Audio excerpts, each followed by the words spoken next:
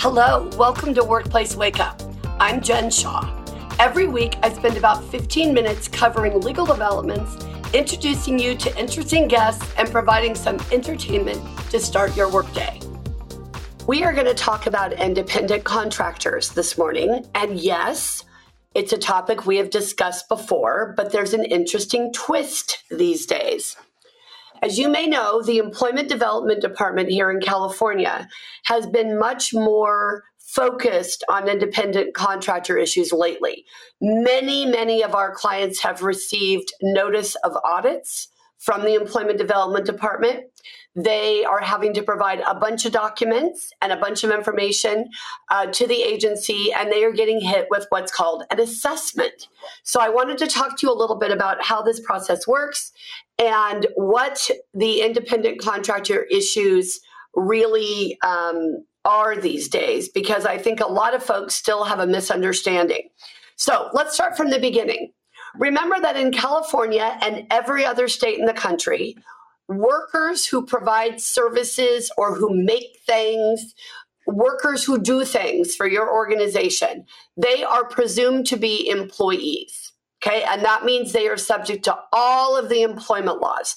We have to pay them a certain amount of money. They may be entitled to rest breaks and meal periods. We have to provide a safe workplace, all of those kinds of issues. One of the things that a lot of us have done in the past is we have thought, hey, wait a minute, I don't want to have to do all that. I don't want to have to hire an employee. And this person I want to use for some service, let's say a marketing service, or I want them to put together packets for me, or maybe I want them to answer my phone. They don't want to be an employee either.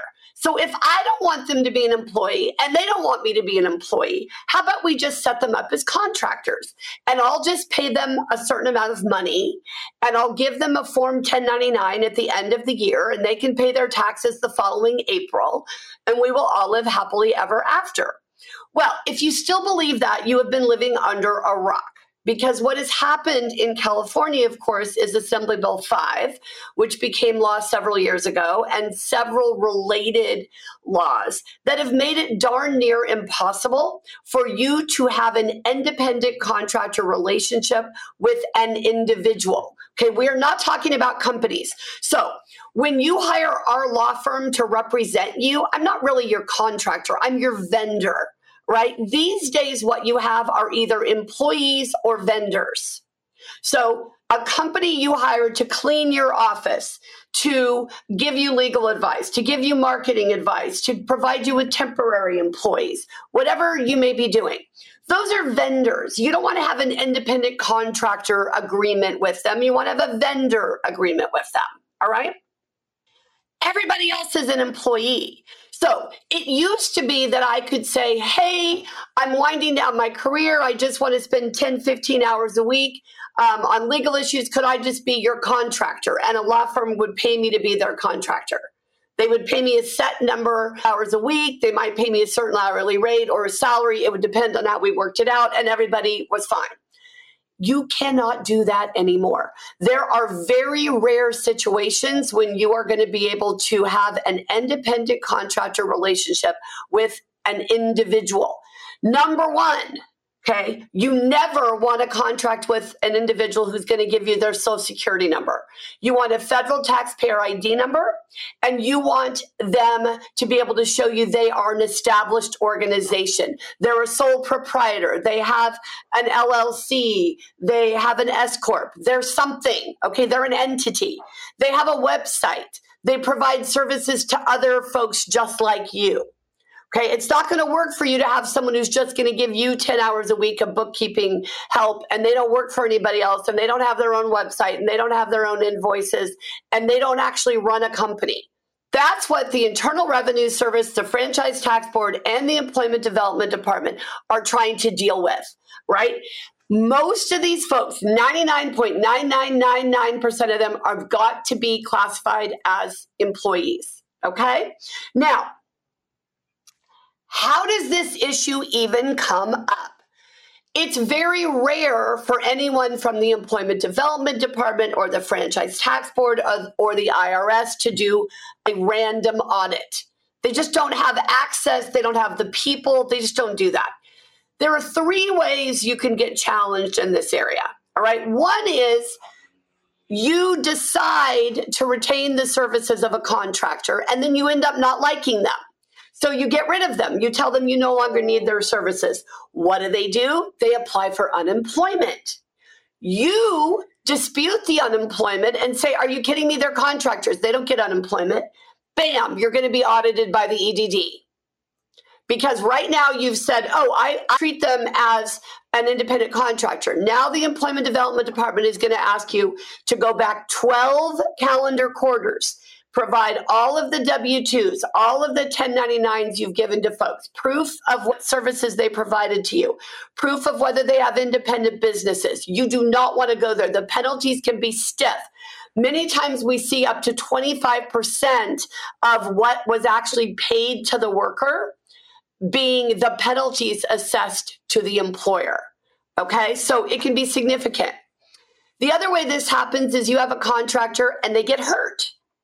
What do people do when they're hurt at work? They file a workers' compensation claim. And again, you get notice of the workers' compensation claim and you say, whoa, wait a minute. They're not my employee.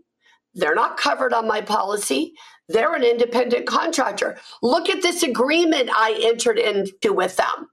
Clearly, they're not my employee. It even says in paragraph 4 that they're not my employee. You're going to be audited. And now the Workers' Compensation Appeals Board, okay, the WCAB is going to be asking you for the same information that the EDD might. And they even information share, not only with the EDD, but also with the Franchise Tax Board and the Internal Revenue Service. The third way you can get in trouble here is you have a plaintiff's lawyer who is representing an employee and says, okay, somebody who has said they're an employee, and they write to you and they say, you owe us money because this person wasn't given their rest breaks or their meal periods. And you say, what are you talking about? They were a contractor.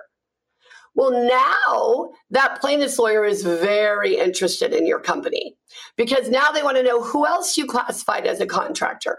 They may even file a claim with the EDD themselves, which they're allowed to do, to get the EDD to come audit you.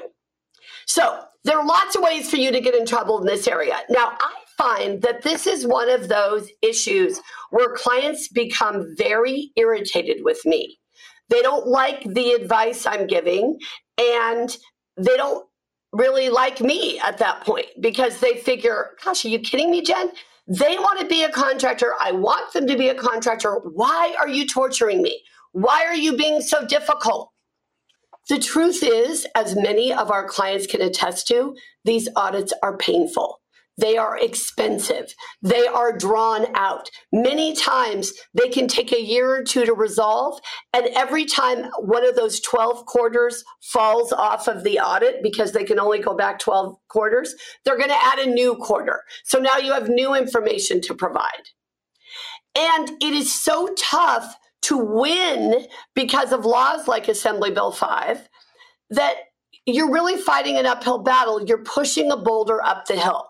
So what do you need to do? If at all possible, you do not have independent contractor relationships, okay? You either have vendors, as we talked about earlier, or you have employees. You forget about the phrase independent contractor. I forget the movie. I think it was Albert Brooks and his wife was gambling and she gambled their nest egg and they're in their RV and he says, you can't say nest and you can't say egg. Like, you know, we're now broke because of your crazy addiction. And it's hilarious. And I want to say that you're not allowed to say independent contractor. You can't say independent contractor. It doesn't exist. You've either got a vendor relationship or you have an employee relationship. Now, one of the things that I mentioned to you earlier is if you're going to have an independent contractor, if you are just sure that they would be classified as a contractor or you're just willing to take the risk, at the very least, make sure they have a federal taxpayer ID number. Make sure they have a business card. Make sure they have an invoice. Make sure they have a little website that they can put together in 15 minutes. Those are the kinds of things where the EDD or any other agency or even a plaintiff's lawyer looking at the issue will say, okay, they meet facially the requirements, right? It's not enough of a potential win for me to pursue this any longer.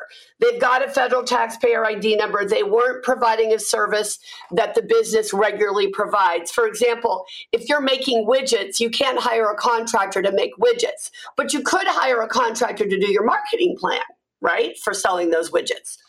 So there are a bunch of factors you have to look at. The California Employment Development Department and every other state, they have checklists online to help you go through what does it take to be properly classified as a contractor. And I know this is a big change for many of you.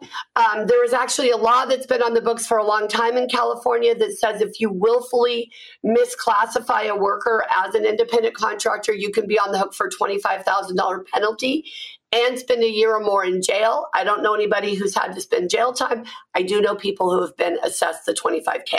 So this is a big deal, you guys. And I feel like a long time ago when we were waiting for the Brinker decision to come down from the California Supreme Court about rest breaks and meal periods, and we didn't know the rules we know today, right? We weren't sure, can you take an early meal period? Do you get a meal period every 5 hours, or is it just the first 5 hours of work and then if you work 10 hours or more? How does the whole thing work? And while we're waiting for Brinker, we were talking about rest breaks and meal periods incessantly. And I feel like the same thing is happening with independent contractors. Even though we've had all of these legal developments and all of these messages from these agencies saying, look, people, you can't do this anymore. Forget about contractors. I don't care if they're only working 4 hours a week. I don't care if it's your uncle's, cousin's, nephew's baby, whatever. If somebody is performing services for you 99.999% of the time, they are an employee. Even though all that is out there, some of you still call me and say, no, Jen, I think this person actually will fly as a contractor. And here's what I want you to know. I will hold your coat. I don't want you to get in trouble. If you get in trouble, I will do my best to get you out of it. But I am telling you, some stoves are hot to the touch, and this one is. All right, when it's turned on, you don't want to touch it. This is where we are with independent contractors. It's just not worth it. I don't care that every other company in your industry does it. I don't care that it makes sense. I don't care that it's what everybody wants to do. Legally, it's not going to fly. Now, you get to run your business. You get to do what you want to do, and I am not judging that. All right? Absolutely not. But what I want you to understand is there is a significant risk. Once you start talking about penalties from the EDD, penalties from the Franchise Tax Board, penalties from the IRS, maybe the Workers' Compensation Appeals Board gets involved, and then you've got plaintiffs' lawyers who figure out what you're doing, that is a huge problem. And you're going to be writing a big check, and it just isn't worth it these days. So I want to strongly encourage you, forget about independent contractors. You either have a vendor relationship or you have an employee relationship. It's just not going to fly. The penalties and the risk of litigation, you can take that risk anytime you want. But I'm telling you, you are not going to win most of the time. So instead, what we should be doing is looking at, okay, what can we do to attract the best and the brightest? If we only want someone to work 4 or 5 hours a week, that's great. Let's pay them enough that they're willing to do that, right? Because remember, they're going to be paying taxes. And one of the benefits of being an independent contractor is a lot of people pay their taxes late, right? They don't have to pay them to the next year. They get the gross amount of that money that you're paying them, not the net amount after taxes. So there may be some things you need to do to make a position more attractive or to make compensation more worth it for the individual you are trying to retain. But keep in mind, the first part of the equation is to figure out what you really need this person to be doing. And if you really decide, look, I want this person, make them an employee. When you think about benefits for example. You're going to provide California paid sick leave, but there's not a lot else you have to do. You don't have to provide vacation. You don't have to provide paid holidays. It just doesn't make sense most of the time to take the risk. You can do an assessment. You can try to figure that out. But just know that when the government comes knocking or the plaintiff's firm comes knocking, you're going to be writing a big check. Everyone, thank you so much for joining us today. I hope you're having a wonderful holiday, and we'll see you next time. If you enjoyed this episode and would like to spread the word, please share it with others, post about it on social media, and/or rate and review it. Of course, you can also follow us on LinkedIn, Facebook, and Twitter, and email us at info@shalawgroup.com. Workplace Wake Up, including its guests and hosts, do not provide legal advice in this podcast. Do not act upon any of the information discussed in this podcast without consulting a licensed attorney in your jurisdiction.